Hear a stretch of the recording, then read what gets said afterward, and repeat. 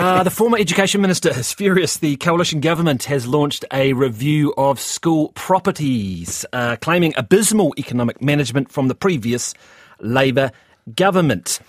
Now, a 3-month Ministerial Inquiry will look into hundreds of building projects where the scope of what is planned is unrealistic or unaffordable. The Ministry of Education has already paused 20 projects. Former Education Minister Jan Tinetti is with us now. Good morning.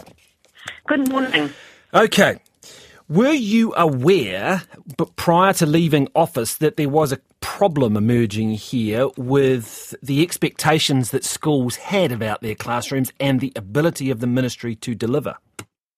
What I can say is that every time we knew that funding might not reach the targets that it was meant to, we were able to up the funding and that able to go and get that delivered through budget appropriations, and that's why we saw that we were able to increase school property funding every year.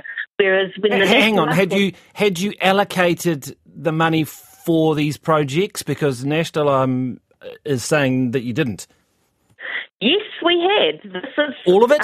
Something that, when you look at what the Ministry of Education can do, the Ministry of Education actually prioritise the projects that they will do. But we increased funding and we built thousands of classrooms over our time in government. This is a shameless attack on manufacturing a crisis so that they can reprioritise their funding to fund something that they didn't have. I don't doubt that for. you increased funding and there was more money put into building the schools. The issue is around delivery and the ability of the ministry to follow through on this, and whether or not some of these projects were too specific, too bespoke, and that was the wrong way to go. Let's talk about that word bespoke. Back in 2018, the ministry changed their approach to building of classrooms.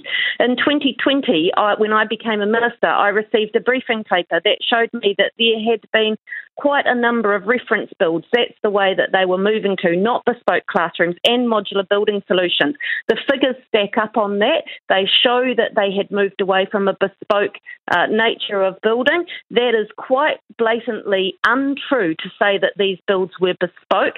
That approach had changed back in 2018, which is why we were able to deliver thousands of classrooms and upgrades to every school in this country. Why then did the ministry have to pull the pin on a number or slow them down or stop them because of major cost blowouts?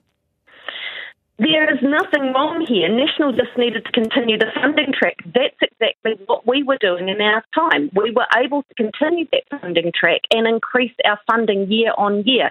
National haven't been able to do that and are desperately looking for an excuse to cut funding. So hang on. So you're just saying you just funded all. You would have just borrowed more or spent more. Or you would have got it through cabinet and got the money and just done it all as it is.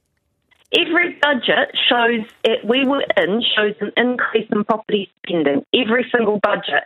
We actually doubled the budget on school property since we were in. When we came in, we were bordering on a crisis.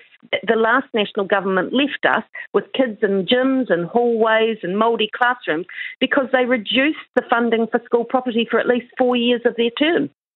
So talk to me then about, say, the Marlborough schools.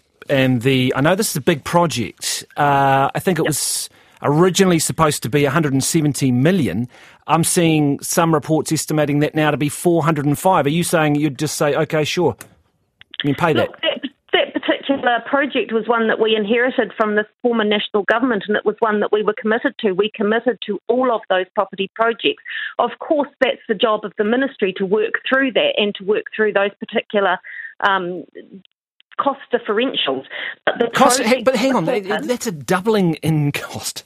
I mean, that is an enormous amount of money. Do you just say, you can't, it's not unreasonable, is it, for the ministry and then for the new government to say, whoa, that's a doubling in price? Hang on, just remember that this has gone back to prior to predating us, so that's predating when we came in 2017. So, of course, throughout that time, the ministry will be going through and re-looking, and as you heard a previous person on here this morning, re-scoping over that time, and that's what happened. But the bottom line is that project would happen when the funding was found because we were committed to it. And you can confidently say that this project, say in Marlborough, that this isn't gold plated.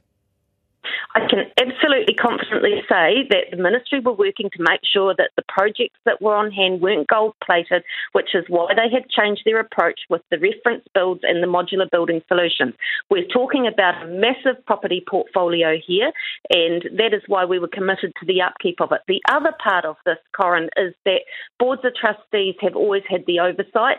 The Ministry team now, and that changed again in 2018 with the change-up of that property project team, now have more of an oversight so we don't get into the situation again of property being let go. Well, do you, just finally then, are you saying you have complete confidence in the Ministry's ability to manage this with this new focus on managing property, that they are doing everything right? I believe that the Ministry have done a sterling job over the last 6 years, which is why we've been able to input so much into the school property. And I'm really, really frustrated that we are looking at National clearly desperately looking for an excuse to cut property again. So this review not justified?